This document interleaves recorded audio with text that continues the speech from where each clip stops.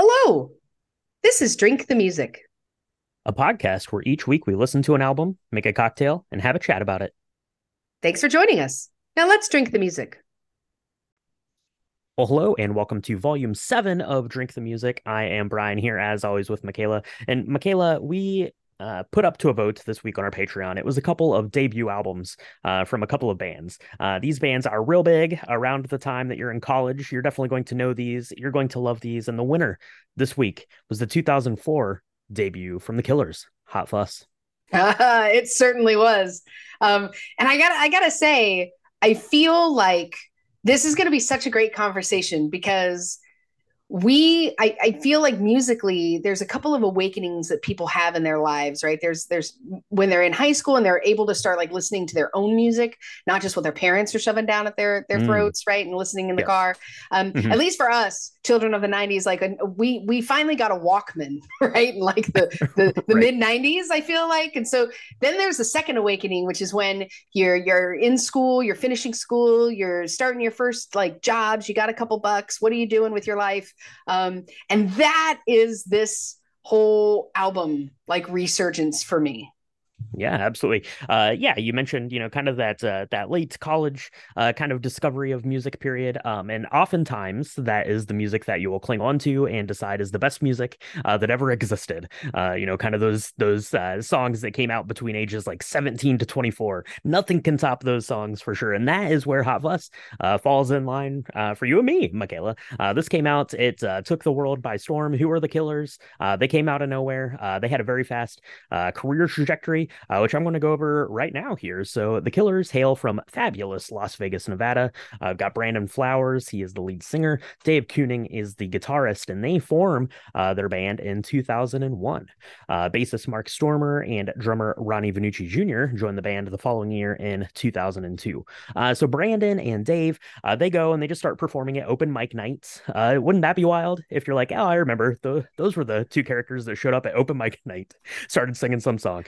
That's pretty wild. So they started doing that in like 2001, and then when the band got kind of fully formed there in 2002, started performing at a bunch of like bars around around Las Vegas. Warner Brothers artist rep found them, said, I'll be your manager. I'll help you get discovered. He sent out their demo to a bunch of places. Everyone passed here in the United States, but Lizard King Records in London signed them, heard that demo and said, that sounds good. Do that. So the Killers got real big in England before they got big in America, although it was still pretty quick turnaround. So they make kind of this demo. They start touring and stuff in the UK and Europe, and then they sign with Island Def Jam Records here in the United States just shortly thereafter. But kind of by the time they got to the US, they already had kind of a big European following. So it was just yeah, it is literally just kind of passing the torch here to the United States when they came out. So Michaela, we're going to get into some of the concert stuff, but do you remember just like Killers? It was out of nowhere. Like, who are these guys? I do remember the Killers. I have very visceral memories of both of their singles that came out off of this album. Somebody Mm, told me, and Mr. Brightside. I remember was like I said, I was right out of school. I'd had a little money in my pocket, and I joined a pool league because I don't know why. I thought it gave me something to do. It was a way to meet boys. I don't know. And I remember this song or both of those songs being played like nonstop every Tuesday.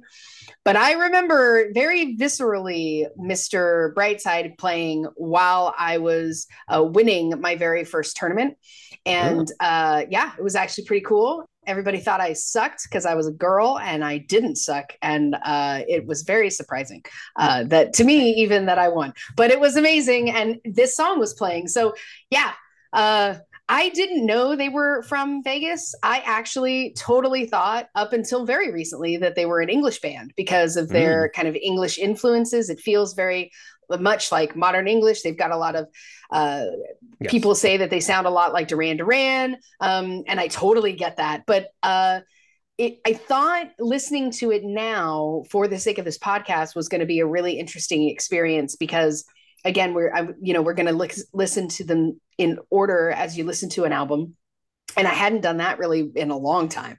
But yes, very visceral for me. Very, it kind of brings back all the thoughts and feelings of when I was young. And No, very, not very, all of it's great, but but it's very. definitely worth singing about.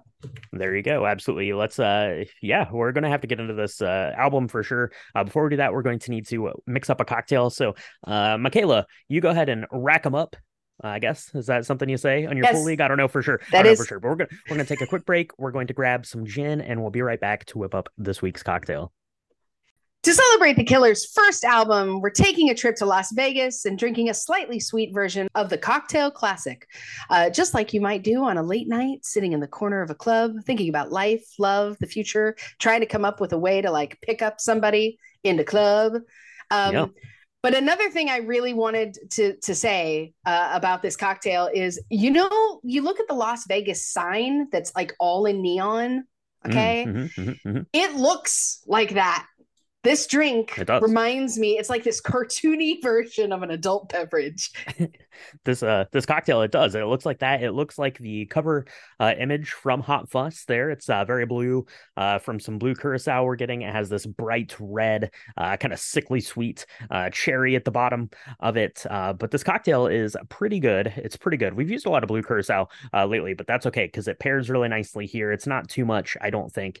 Let's put this together. It's a martini, so into a shaker tin, go ahead and throw some ice and then add 2 ounces of gin, a half ounce of blue curacao. Better quality, the better you're going to be here, for sure. And then just a little bit, a bar spoonful or so of some dry vermouth. Put that in, give that a stir. Don't shake that. You want it to be crystal clear. So stir that up. You could use vodka in place of the gin on a side note if you really wanted to. And then what you're going to do is you're going to strain that into a chilled martini glass. But before you start pouring that in, you want to get the brightest red maraschino cherry that you can find in the whole world. Put it in the bottom and then strain that drink over it. And it's got this, it makes this weird, I don't know, like sunrise, sunset kind of effect because it has this bright red kind of globe at the bottom of this thing, and then the rest of it is this crystal clear blue. It's real pretty. It's real delicious because you get just a hint of that orange. But that is the Blue Sapphire Martini. Michaela, what did you think about this one? I really liked it. I thought it was very, like I said, a very cartoony, but at the same time, I think it pairs really well with the album because there are a lot of layers I feel to this album. There's a deep, rich heart at the bottom, and that is the maraschino cherry. And when you bite into that cherry at the end of your drink, which is when you should enjoy it, you should let it kind of soak up some of the alcohol. It's probably like it's the cherry on the drink. It's Mm, really lovely. It's got a beautiful finish to it. Um, I really like this because it's with gin versus vodka. You can do it with vodka for sure, but I think that if you did something like a sapphire gin, the Bombay Sapphire gin, it's going to add just another layer of flavor. I wouldn't pick something super, super, super floral or anything that's like juniper, like super juniper forward. yeah. Um, but yeah, I really like this too. And I thought it really paid homage to Vegas, which is so funny because we talk about this, but I didn't know they were from Vegas until really researching where they were from. I thought they were from Europe. So, Mm, uh, okay. but it reminds me of like this blue light special. And I feel like Okay. in some of the songs, you have this very kind of neon esque feel to it.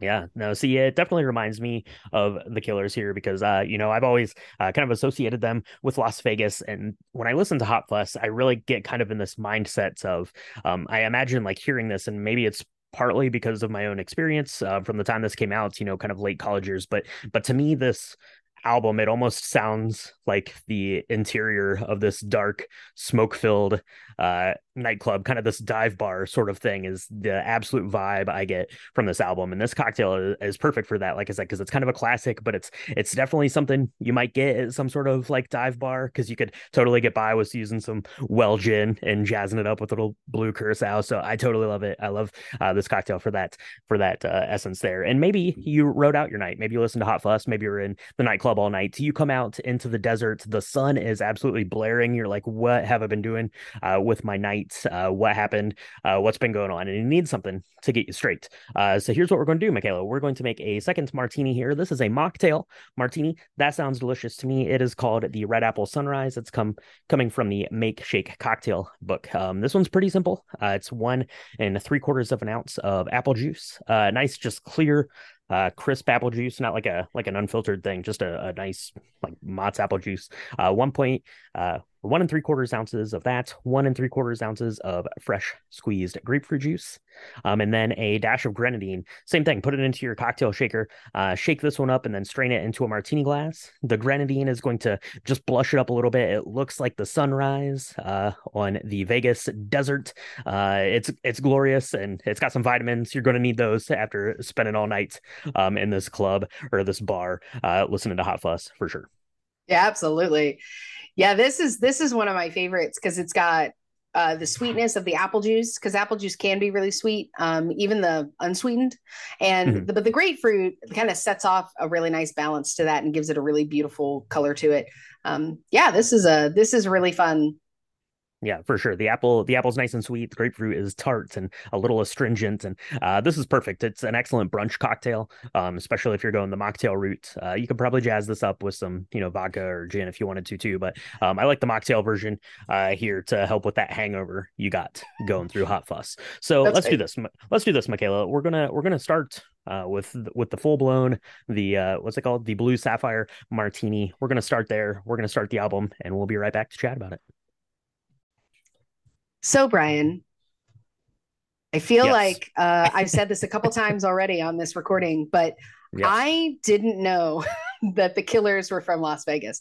And I put together this new way of listening to music for the sake of albums, if that I thought would be really helpful, because so much of my life has been listening to singles off of, Mm, inst Apple Music or Spotify or something like that, right?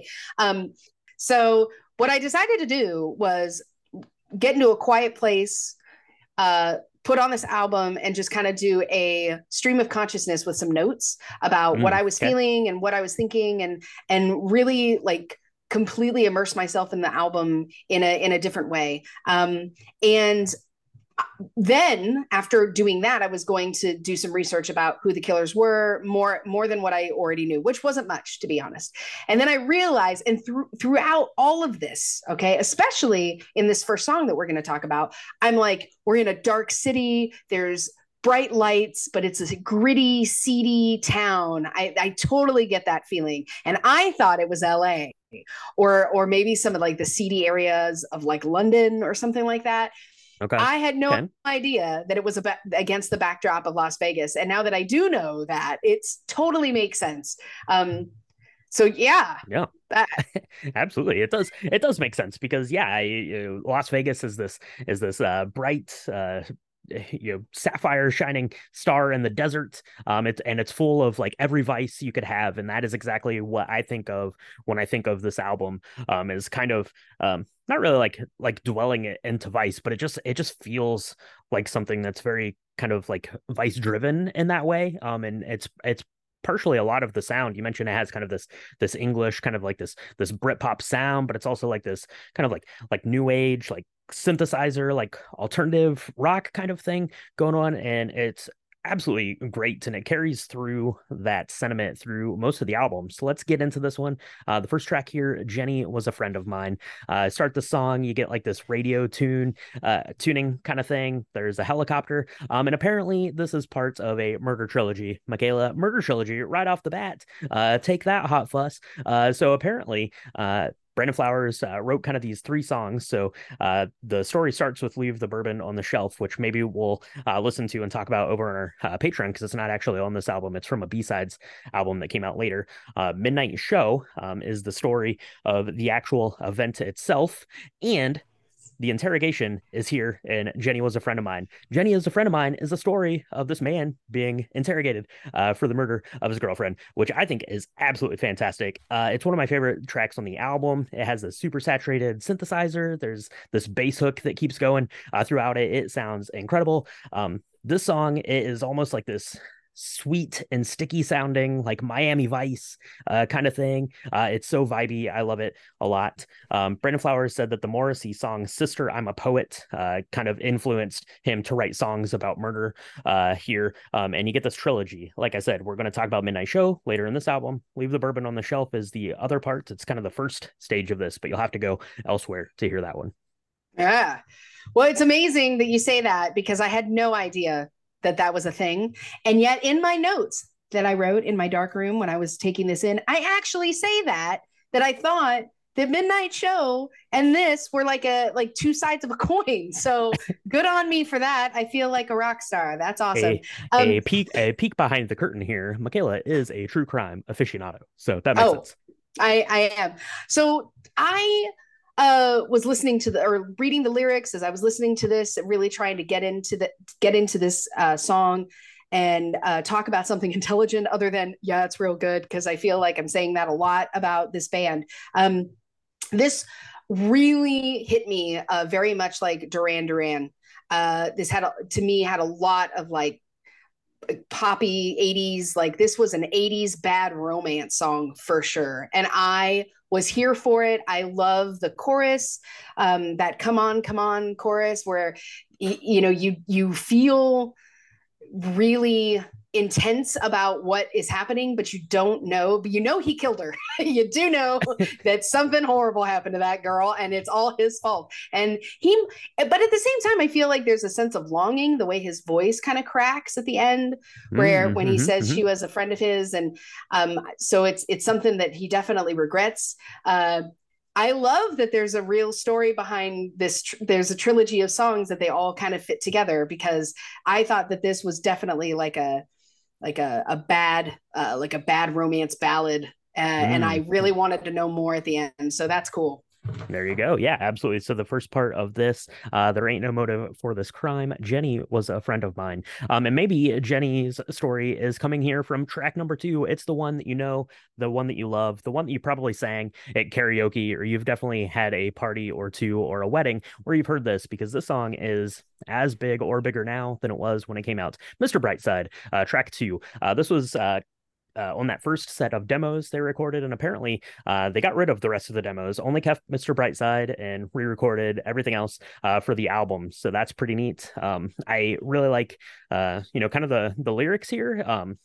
Swimming through sick lullabies, choking on your alibis. This is a song about infidelity and insecurity. The second verse of the song is the exact same as the first verse, which Brandon Flowers said in an interview was because he was procrastinating to write the second verse. So just keep it the same. But what I really like about that, besides I'm a big fan of being lazy myself, so I totally get it, Brandon Flowers. But I think that having it be the exact same, kind of after that chorus, it comes back in and it's the exact same, right? Choking on your alibis, and then it comes back in, but it gives it like this weird sense of like paranoia also in the song. And it's really neat. It's this really kind of cool tale. Apparently he wrote it having some feelings about an ex-girlfriend who had cheated on him, which makes a lot of sense. Mr. Brett said. Oh, that makes me sad. So I think you're absolutely right in the fact that when you hear the lyrics all over again, it changes it for me, because the very first time you hear this, I feel so sorry for him, and I think that he is just liking a girl that is falling in love with somebody else. And then the second time when they go through it again, and it just kind of, I don't think it speeds up, but I feel like the lyrics just get more intense. He's definitely angrier when he's singing it the second time around, and it's like, oh, this is a girl he's actually been with, and so he's seeing her do these things, and the choking on the alibis really fits a lot better. And then at the end when he's like, I don't know what he never did, but I feel really bad for him, because right, because he's just and maybe this is all in the mind of him being interrogated This is Yeah. a great idea. That maybe this is all one stream of consciousness, right? Because he's saying maybe he never meant to hurt her, maybe he never meant to catch her, maybe he never meant to even confront her about this. But ooh, Mhm. yeah, Yeah, dangerous.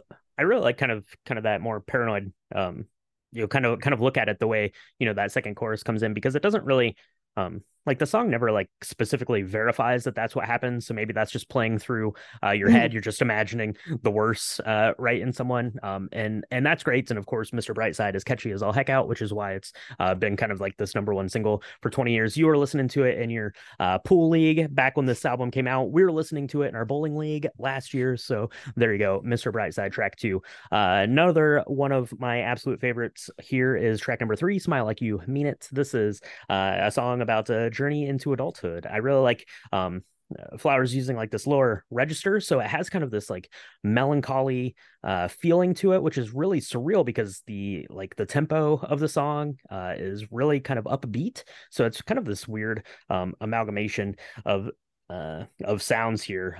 I really like kind of the lyrics here. Someone will drive her around the same streets that I did, and I like to imagine that that someone who is driving her around is the same kind of couple that is in Mr. Brightside. And I really like here in Smile Like You Mean It because the she could be anyone in this instance, right? Someone will drive her around down the same streets that I did, right? It could be a former lover, it could be a friend, it could be a parent, a sibling, a child, it could be Mm. anyone. That she could be anyone to anyone, which is why I think this song kind of hits so hard. But Smile Like You Mean It, it's real good. It is. It's one of my favorites on this album. It's interesting that you think that top line of that is your favorite, and my I think one of my favorites is um, someone is playing a game in the house that I grew up in, Mm, which mm, is right mhm, after mhm. that, right? Or is it right before that? Yeah, it's right before that. So someone's playing a game in the house that I grew up in, and someone is driving her around the same streets that I did. When I wrote this down, I wrote, "I'm driving in the dark. There are city lights in the distance. Reminds me of LA." I know now that that is Vegas. You can make that That drive. I could make that drive. I could do that. I think this song, it must have been, it must be so weird growing up in a place that was basically created for people to spend 4 days going absolutely nuts, getting completely wasted, doing all the things that you never want to talk about because what's in Vegas stays in Vegas. And Mhm. if you're, becoming a teenager, becoming an adult, and you get to that part of town that everybody goes to, that everybody thinks of when they think of that area, what that must be like, and how amazing it is when you think of it being a giant show, but really being very smoke and mirror esque, right? Where there's this beautiful shiny spot of what you remember about growing up, and but then underneath you have to smile like you mean it because it's all a show. Mhm. I thought that this song knocked my socks off when I heard it because I was like, there's so much in here that I thought about that it made me think about, and I loved that. Yeah, absolutely. It's surprisingly deep from a band who's just putting out kind of their first album in a group that's really, fairly young. They were only together for just a couple of years before that. It wasn't like a band who was, tried and true, spent 10 years together before they finally struck it big. All this stuff happened pretty quick, and the lyrics here, lead a lot. We get into our next song, Somebody Told Me, which is the first Killer song I ever remember hearing. It was kind of the first single I remember hearing. I really like the song. It is very fitting of like this late night dance club vibe, which I mentioned at the top. That's exactly what this sounds like to me. The song is kind of like this. I always imagine as like a kind of like a throwback to like a David Bowie song because it's kind of like it's very gleefully like ambiguous about it, but has this introspective quality to it. There's this like wall of synthesizers that just come over, and I just picture this song just washing over the entire like crowd of people listening to this album. Somebody told me it's a great one. It was one of the first big singles, and that was really kind of what made the mark here for the Killers. So it was actually released as a single here in the United States, and it did real bad, so they pulled it. and then put it back out. I think after maybe Mr. Brightside came out and they got a little bit more notoriety, and then it hit big as well. So track 4, Michaela, what do you think about this one? Oh, I really like it. I love the synthesizers in it at the beginning. It's very like it's clubbish, but it's very Sure. hard rock to me as well. Uh, and I remember people wanted to emulate this sound. I mean, this was really, I do remember in my early 20s, this was the band everyone wanted to sound like. People were like, let's start a band, or let's do let's do the top 40 and we'll go play weddings and stuff, right? Getting the sound of this song was really hard because he has such an amazing kind of vocal tenant, especially here. So people were using like magnaphones into the microphone and deafening everybody around them, trying to get the sound. I really like this. I also think it speaks to the paranoia and the anxiousness and the heaviness and all of that when you're trying to meet people. Um, hmm and that's what they said that this song was kind of about, which is trying to go chat up somebody in a club or in a bar or in a space and being like, I don't know how to talk to you, so do I say somebody, I know you, or you look familiar, or how do I do that? But it's so heavy with the beat and like so fast paced, you don't really know what it's about at all. But it sounds so cool. You honestly also don't care too much, right? Like Yeah. it's really a fun ride.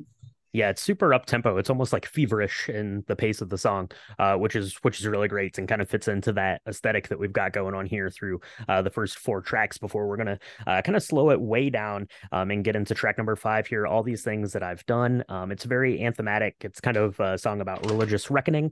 Brandon Flowers, who's a practicing Mormon, is kind of a tale about him struggling with kind of maybe his life decisions. Probably the place where you live. I would imagine that Las Vegas is a tough place to be if you're having some sort of crisis of faith sort of thing going on.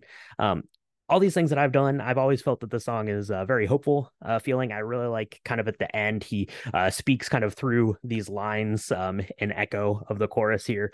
Time, truth, and hearts. That's always really struck me. And of course, you get a choir here, Michaela. The sweet inspirations coming in to do some choral bit. It sounds amazing, very epic. It starts the song with like this little piano plink, and then it's kind of all guitars and bass. This one's not synthesizy at all. It takes a very tonal shift from the first 4 songs.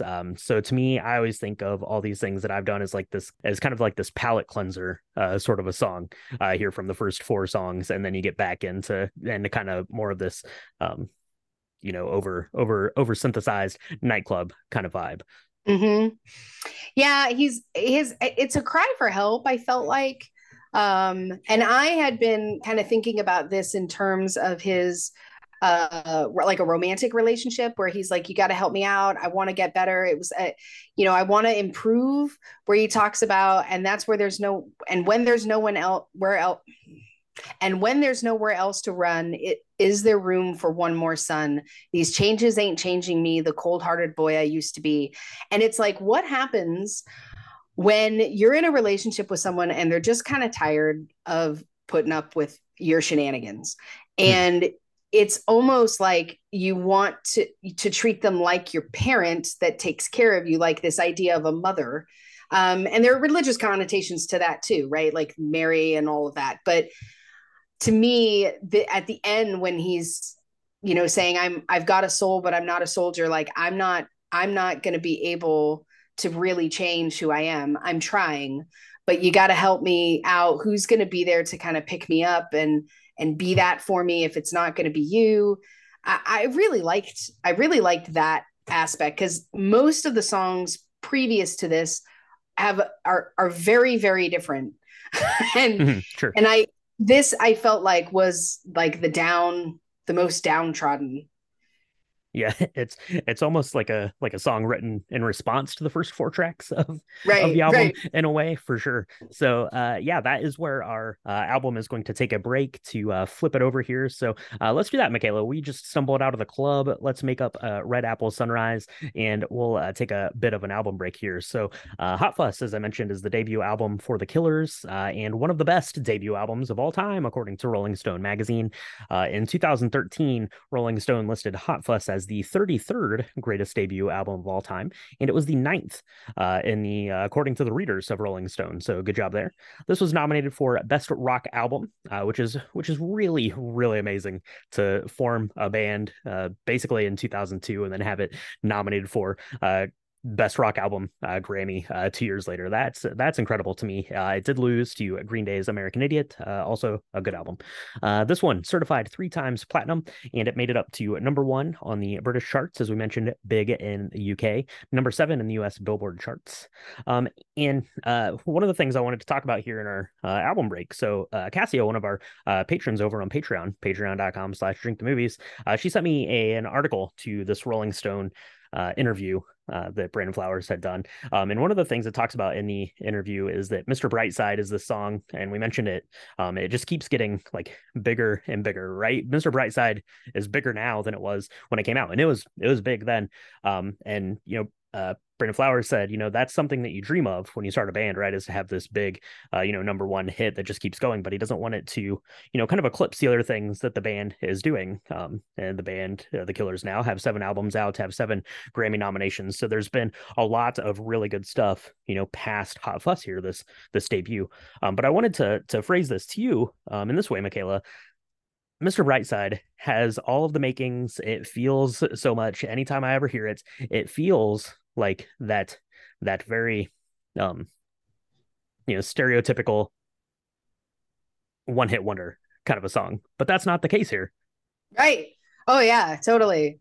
Totally. I have to agree with you. And I think I remember hearing Bright Side before somebody told me, and I thought, we're never going to hear from these people again. Sure, yeah. I mean, and to be fair, when I thought they were English, and I recognize now I was wrong, but I was like, that's the way it is with so many bands that do really well in Europe. They come over, they do like one thing here that we love, like the 500 Miles guys, right? Like everybody loves Sure. that song. But and they've done other stuff. We don't know about it unless we like research it, right? The radios like totally forgot about who they are, but that's not what happened here. Yeah, absolutely. Yeah. Yeah, there's something about it that is, like I said, it's very kind of one hit wonderish, but it takes place in this album that is full of songs that you could probably say the same about. And then going on to their, next album, Sam's Town, which is an album that I love, almost as much or more than this album. And, kind of carrying on. They keep kind of reinventing themselves. Sam's Town is an album that sounds far different than this one, so it got a lot of kind of flack for that. But it was, I think, listed as like the number one most underrated album of the decade or something like that. So the Killers have done a lot of amazing stuff. Something apparently else amazing that they do is perform live. I have never had the chance to see the Killers live. It's something that I would like to do next time they're close-ish to town. But Michaela, do you have any other kind of memories of the Killers? You mentioned your old pool hall days, hustling people, I guess is what you're doing there. I don't know for sure. But what about the Killers? Do they stand out at all, like in terms of your college memories or you lasting memories as we've kind of grown with this band, literally? Yeah. I mean, I think that they are just representative to me of that time in my life where I was trying to figure a lot of things out, right? I mean, it was not, I wouldn't say it was formative because I was in my early 20s, but maybe so. Maybe it was, I maybe had still a lot of growing up to do, but I had the idea of this kind of homecoming and growing up. I mean, I feel like this album is definitely more transformational than it was supposed to be. I think that they were, and the fact that they were 3 years previous to making this album, they were just kind of playing at open mic nights is astonishing because some of these songs really have created a spot within my memory that's core to my life. And so I would think that this would have been a third or fourth album kind of thing, because they gel so well. The sound is really great. It's very iconic. I mean, nobody sounds like them. Hmm. And like I said, I do remember going to a lot of like clubs where they would have an opening band and they would try to sing these songs, and it would be a disaster because they couldn't get the sound right. Right. um I do remember that. I mean, there was a guy who's literally in with a megaphone screaming into a microphone, and he's got this fake English accent because they everybody telling you, I really thought they were English because it was they have just the cadence of the way breaking my back, and it just didn't sound right. People were like, yeah, you're not the Killers. you, you can't do it. You need that special vocal modulation they're using on the album. You Yeah. can't. It's hard to recreate. Yeah, absolutely. It's astounding that this was the first album. It came so quickly, and yeah, it was definitely not. It had all the makings of being a flash in the pan, but definitely not. So glad to have the Killers around, and maybe we'll talk about some more Killers stuff some other time. But for now, Michaela, let's get back to Hot Fuss here. So track number 6, Andy, You're a Star. I really like this song. It has kind of this fuzzy guitar riff. It's very slow and kind of more like bluesy feeling.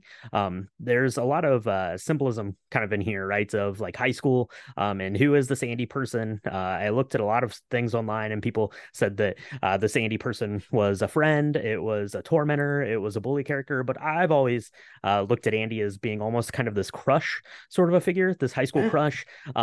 Especially because the lyrics right here, right? It talks about leaving your legacy in gold and the plaques that line the hall, right? Like Andy was this kind of high school sports star or some sort of star. And that's the case here, right? Andy, you're a star in nobody's eyes but mine. That has all the makings of some sort of crush, or you're looking at the from the perspective of some sort of like wallflower kind of a character. And Yeah. I really like it. I've always really liked Andy, you're a star. It's slowed down. It's like I said, more bluesy kind of feeling, I think, but it's a good one. Andy, who's Andy to you, Michaela? I think Andy is definitely a football star that this was written about. I think it's kind of a forbidden love. I think it's an unrequited for sure. I mean, when the lyrics are uh, on the match with the boys, you think you're alone with the pain that you drain from love. In a car with a girl, promise me she's not your world because Andy, you're a star. Like, I definitely think this is a long Mm-hmm. love, long lost, unrequited love. I happen to think that it's maybe a boy who is writing this about another boy. That's just where my head goes when I thought about this, because the shut up, like they're probably friends and they're clowning around. Maybe they're not both on the football team together, but that's what the imagery was for me. Um, Mm-hmm. it starts off to me feeling like a fight, and then it ends up being like this totally sad, like you're a star. Nobody sees what you are but me. And I do love that idea, right? Where when you first fall in love with someone, or especially if it's unrequited love, like, I don't know if this person is ever going to tell Andy, but being like, look, you are the most incredible person and no one else knows it. Like, no one sees you the way I do. Mm-hmm. And Yeah. that part is both like sad and beautiful at the same time. And yeah. Yeah, I am inclined to agree with you because there's a lot of kind of themes of androgynous sort of themes within the album. So I'm inclined to agree with you there on that one. Let's get into track number 7 here, Michaela, On Top. I really like this. It's more of like a straightforward rock song in the way that it sounds. It's less kind of synthesizery. So I like the song composition here. But I really like the refrain here in this one, and I smile because I'm fine. That's pretty great. There's a guitar solo here in the song. Not a lot of guitar soloing going off in this album.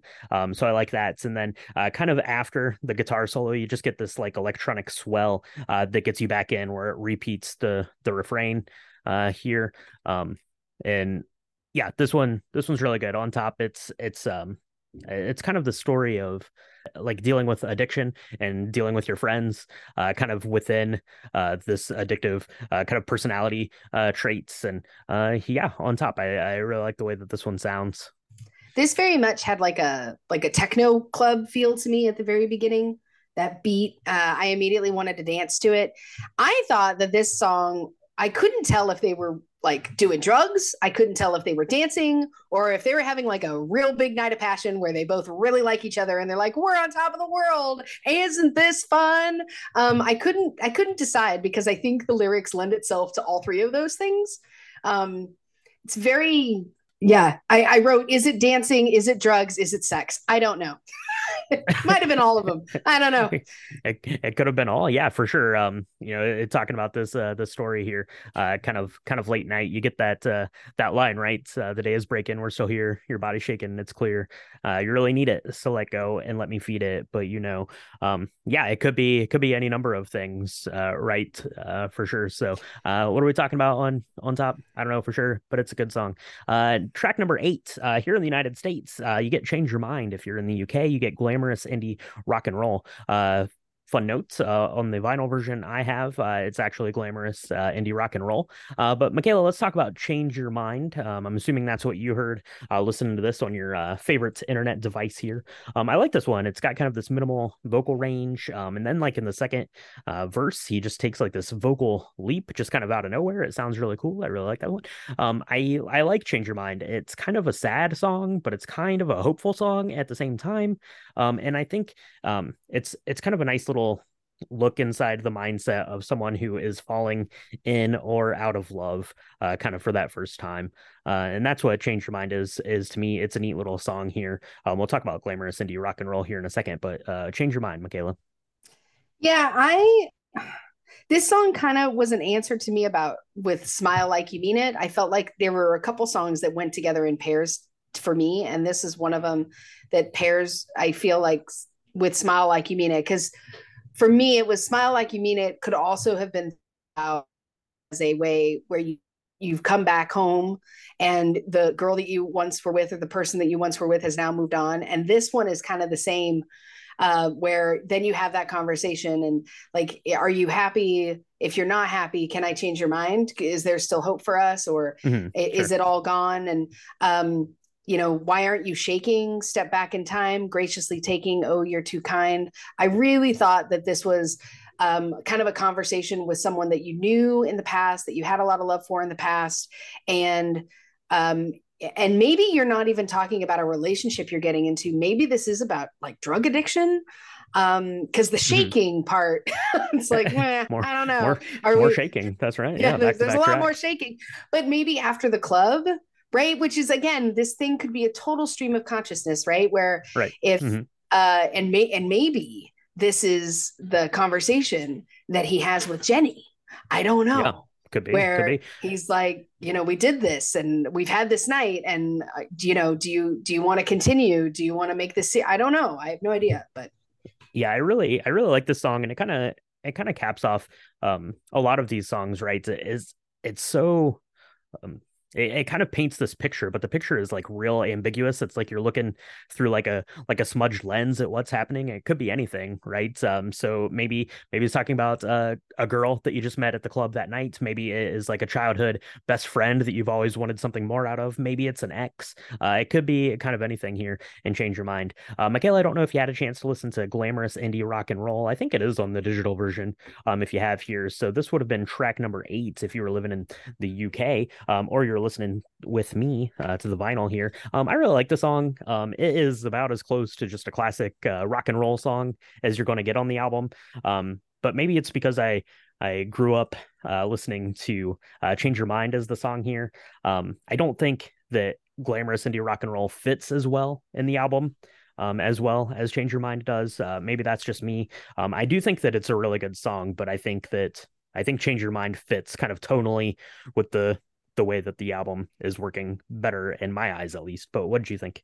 yeah, so for me, it was Glamorous Indie Rock and Roll was put at the end of the album. Sure. And I thought that that was kind of strange. I do think that Change Your Mind fits better.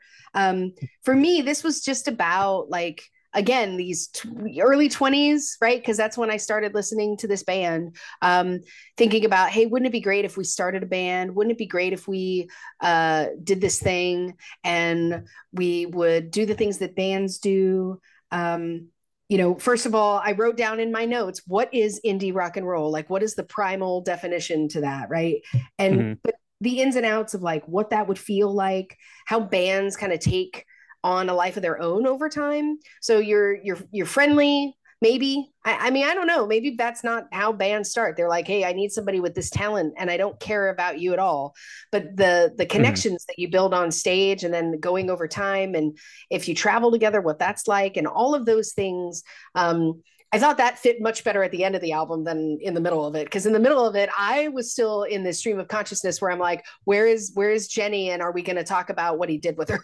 In the, from the Right. very beginning to the end, right? All of these kind of relationship songs that are kind of in the middle.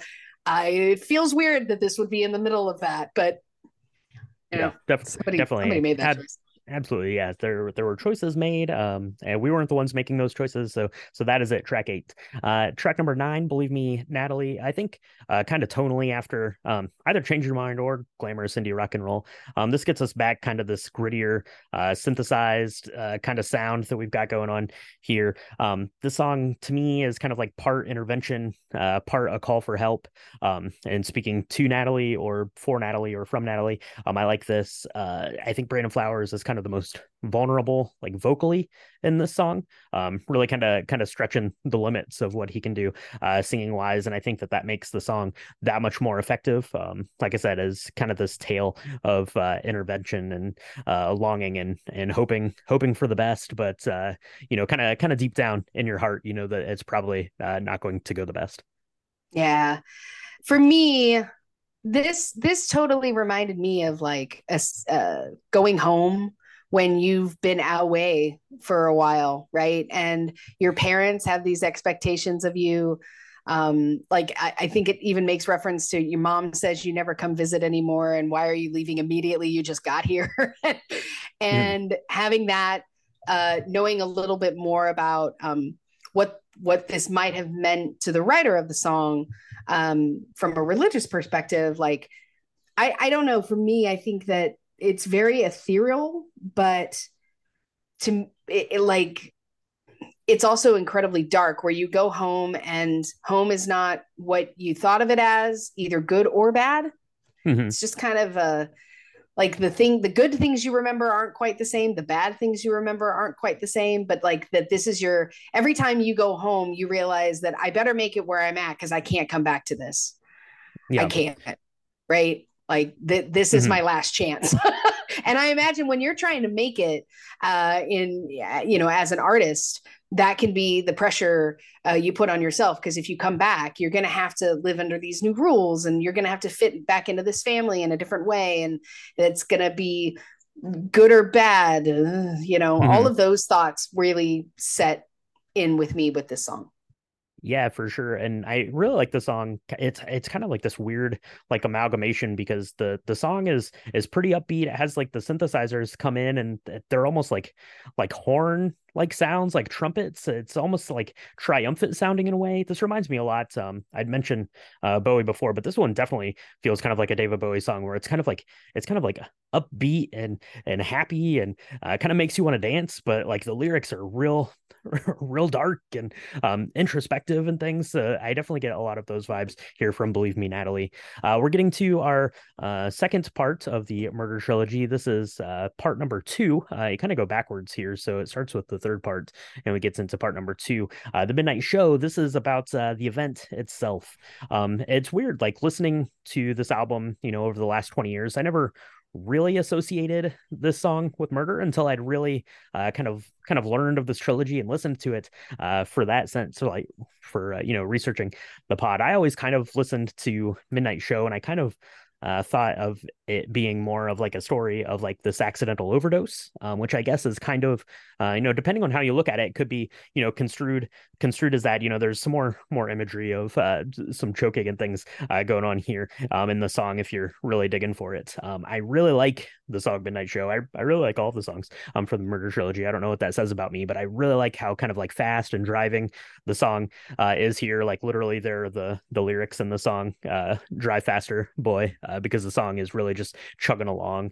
And I like how the vocals kind of drop in and out of the tempo of the song. It sounds very vocally appealing to me in that way. So, what do you think here? Part two of the Murder Trilogy, Michaela. So the first time I heard this song, I totally thought it was about this um, Forbidden something. forbidden love or forbidden night of passion. Can I say that? I'm trying to be as Okay. politically Okay. Yeah. correct Sure. as possible. So for me, when they're like drive faster, like they both kind of know it, and it starts with it's wrong because he's like, I'm gonna take you on a midnight show tonight. If you can keep a secret, I got a blanket in my back seat and Sure. on my mind, right? So he's been thinking about this for a while. In my mind, it was like she's like, go drive faster. Yes, let's do this. But now that I know that it's part of this murder trilogy, it's like, oh no, oh that did not go well for him. I don't think. I think that he's maybe telling himself to drive faster because he's really excited about what's going to take place, and it is maybe not consensual Yeah. because of the whole like she turns her face to speak, but no one heard her cry. So maybe it's not this amazing moment that I thought it was, even though it's an amazing bad moment. I don't know. Um, this Well, this idea that it's part of this murder trilogy now has really made me sad for this song because I really like the way it sounds, and I think the lyrics are great, especially at the end when he's like, "If you can keep a secret, I can keep a secret. If you can keep a secret," and then it falls into the very last song. It falls so beautifully where it's like this moment happens. It's really amazing, and then at the end of this song, there's like this uh kind of letdown of, oh, I feel guilty now, like all sure. the things, like if this was a consensual kind of moment that these people had and they couldn't, it was forbidden because they were in other relationships or something like that, that it was like, oh, well, we got to keep this secret now, I got to live with this guilt, now you got to live with this guilt. Like that's kind of how I took it. But now I think he killed her in the back seat of that car, and that's what I think now. Darn it. Yeah, yeah. I mean, for sure, we'll discuss further on "Drink the True Crime" later for sure. But yeah, it's the second part. It's a song that I really like. I think that I don't know. I think that once you pair, um, Jenny was a friend of mine with this. Obviously, it takes on a much different meaning, and you can kind of draw your own conclusions about how the story here of Midnight Show goes. Because, like I said, this album is very ambiguous in a lot of its storytelling, which leaves a lot open to interpretation, which is really pretty neat and really pretty sophisticated for some songs coming straight out of the gates. So that is Midnight Show, and then we're getting into the last final track here. Everything Will Be All Right, track 11. It's almost 6 minutes long. This probably is my favorite song on the album. It's very angsty. It's a very mournful send off to the characters we've met throughout the course of Hot Fuss.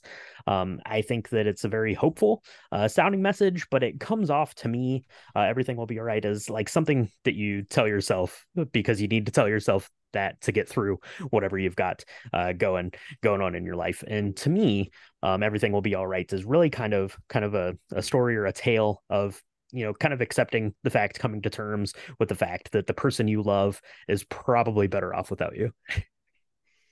Yeah, I mean, going back, right? Because I felt that these two, the Midnight Show and Everything Will Be All Right, really paired well together because it was like, hey, we did this one thing, and we're never gonna do that again. It's never gonna happen again, and everything's gonna be okay. I won't forget you, but I'm gonna try and run away because Mm-hmm. we can't, like once you open that can of worms, you've got you're staring at the barrel of like betrayal and all of that, right? So that's what I first thought.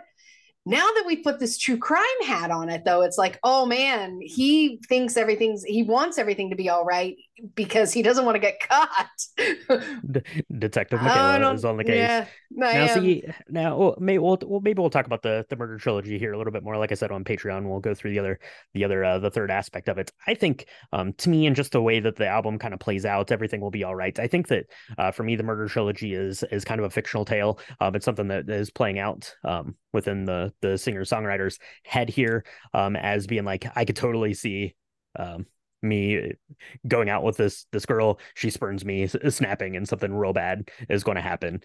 That's kind of the place I'm at in my life here, and I think that that's really what the capstone here of everything will be all right to me is, right, like you have to be like, this person is going to be way better off without me. I'm not in the right place for this person right now.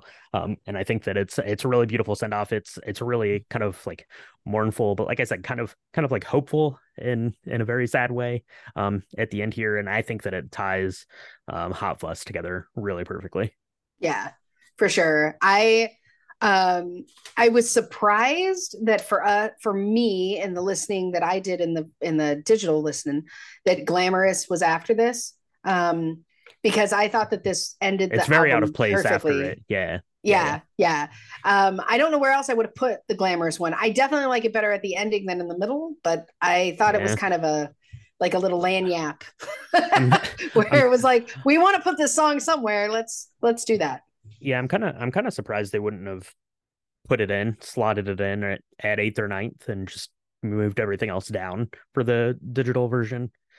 So that way the album still would have ended with everything will be all right. But those are decisions that are way above our pay grade here at Drink the Music for sure. We just are we're paid and booze to listen to these things, and that's what Right. we did. That's what we did. So that is the album Hot Fuss 2004, The Killers. So Michaela, we kind of gave kind of our thoughts and remembrances of hearing this for the first time, but I had not listened to the other than Mr. Brightside. You hear like every day, basically, somewhere, someone is listening to Mr. Brightside in your daily life. But I hadn't listened to the album as a whole for a long time.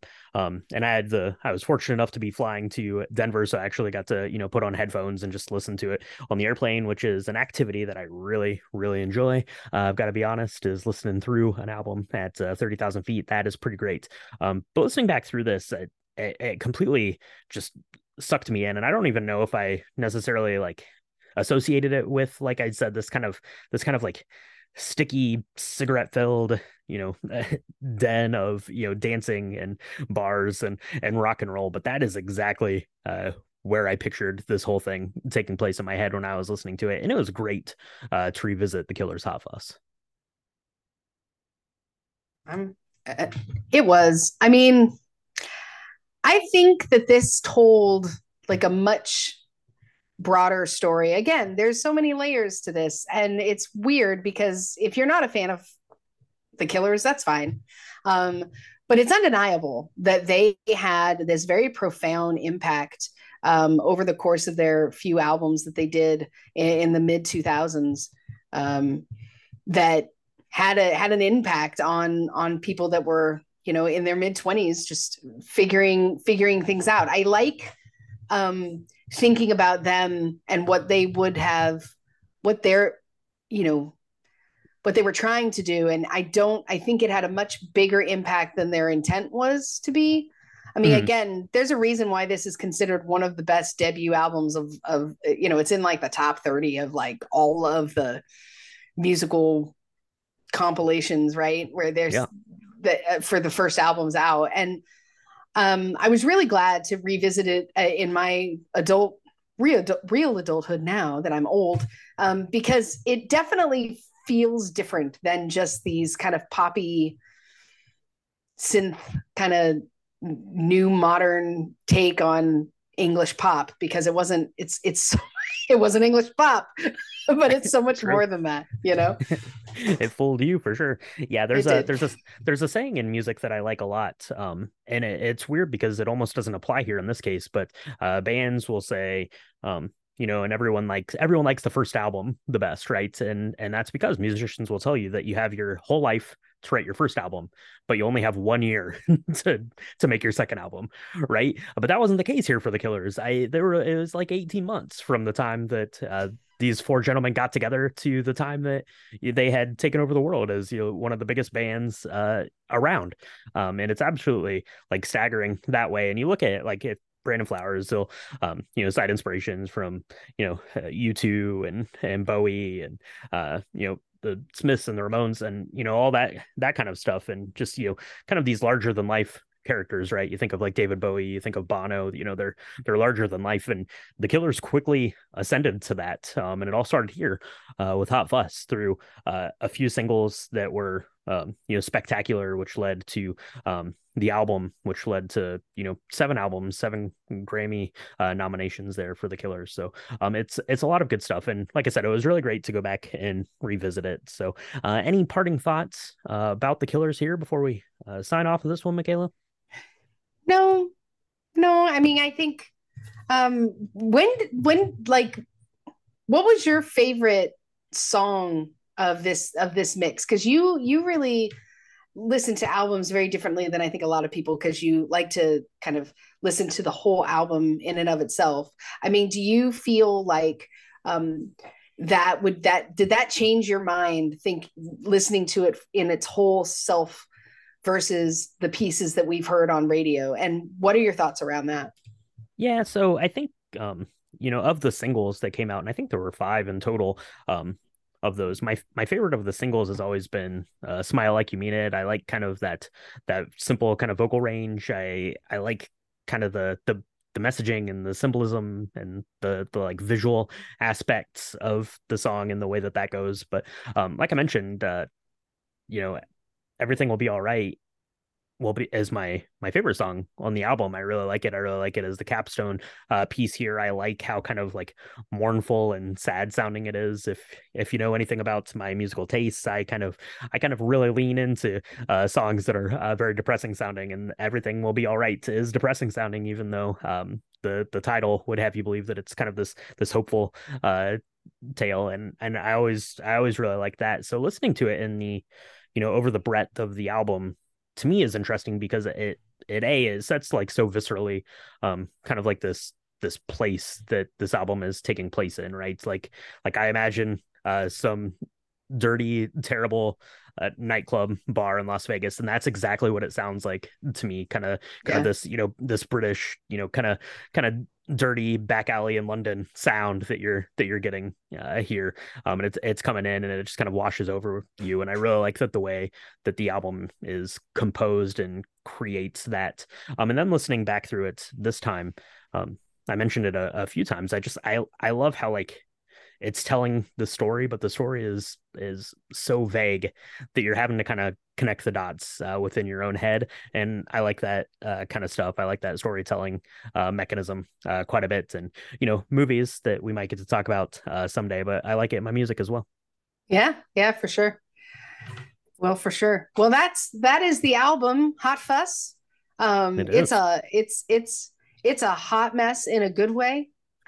I feel like it is a hot mess in a good way. But what's a hot mess in a good way too is the Blue Sapphire Martini, Michaela. Yes. You found that one. That was a good one, and it pairs perfectly with this. So if you decide to make yourself up a Blue Sapphire Martini or one of our Red Apple Sunrise mocktail martinis, there, definitely take pictures of it. We want to see pictures of yours. We want to get feedback on all that stuff. We want to know when you found the Killers, if you love the Killers, if you think Mr. Brightside is overplayed, if you have seen the Killers in concert. We want to know all of that stuff, so send it in onto our social medias. That's the best place to do it. It's at Drink the Movies on Instagram and Threads and X. It's facebook.com/Drink the Movies. You can go to our website, drinkthemovies.com. That's where we have pictures of our cocktails that we made, episode recaps, recipes, all that kind of stuff is on there. So make sure you go check that out. If you want to go and vote for what album we're going to be covering next week, you want to go over to patreon.com. It's patreon.com/Drink the Movies. That's the best place to do that. Got a really great community of people over there and talking about music and movies and all the things. We talk about all the things. Mostly We cocktails. do. We talk about cocktails mostly, to be honest. So go check that out. Michaela, if they want to catch up on what we've got coming for Volume 8 next week, where can they do that? You can find us on Apple Podcasts, Spotify, Good Pods, anywhere where Spotify podcasts are distributed and supported. Whatever you're listening to right now, I'm pretty sure has a subscribe button. If you're liking what you're hearing here at Drink the Music, Drink the Movies, all of those things, go ahead and hit that subscribe button. And if you really like it, tell a friend. Tell a friend via social media. Tell a friend by leaving a 5-star review. Tell a friend on the phone. Tell somebody. We're so excited to be able to talk about music. When we started the Drink the Music, idea, we did not think we would be doing this more than a couple of weeks. Unfortunately, unfortunately, we are still doing it, but we are enjoying it. And we really hope that you are too. So if you are, let us know. We love the community that we're building. And it really helps us get all the Drink the Music stuff out there. Absolutely. So that is The Killers Hot Fuss from 2004. Thank you for joining us, and we'll talk to everyone next time on Drink the Music. the Music. Because I'm Mr. Brightside.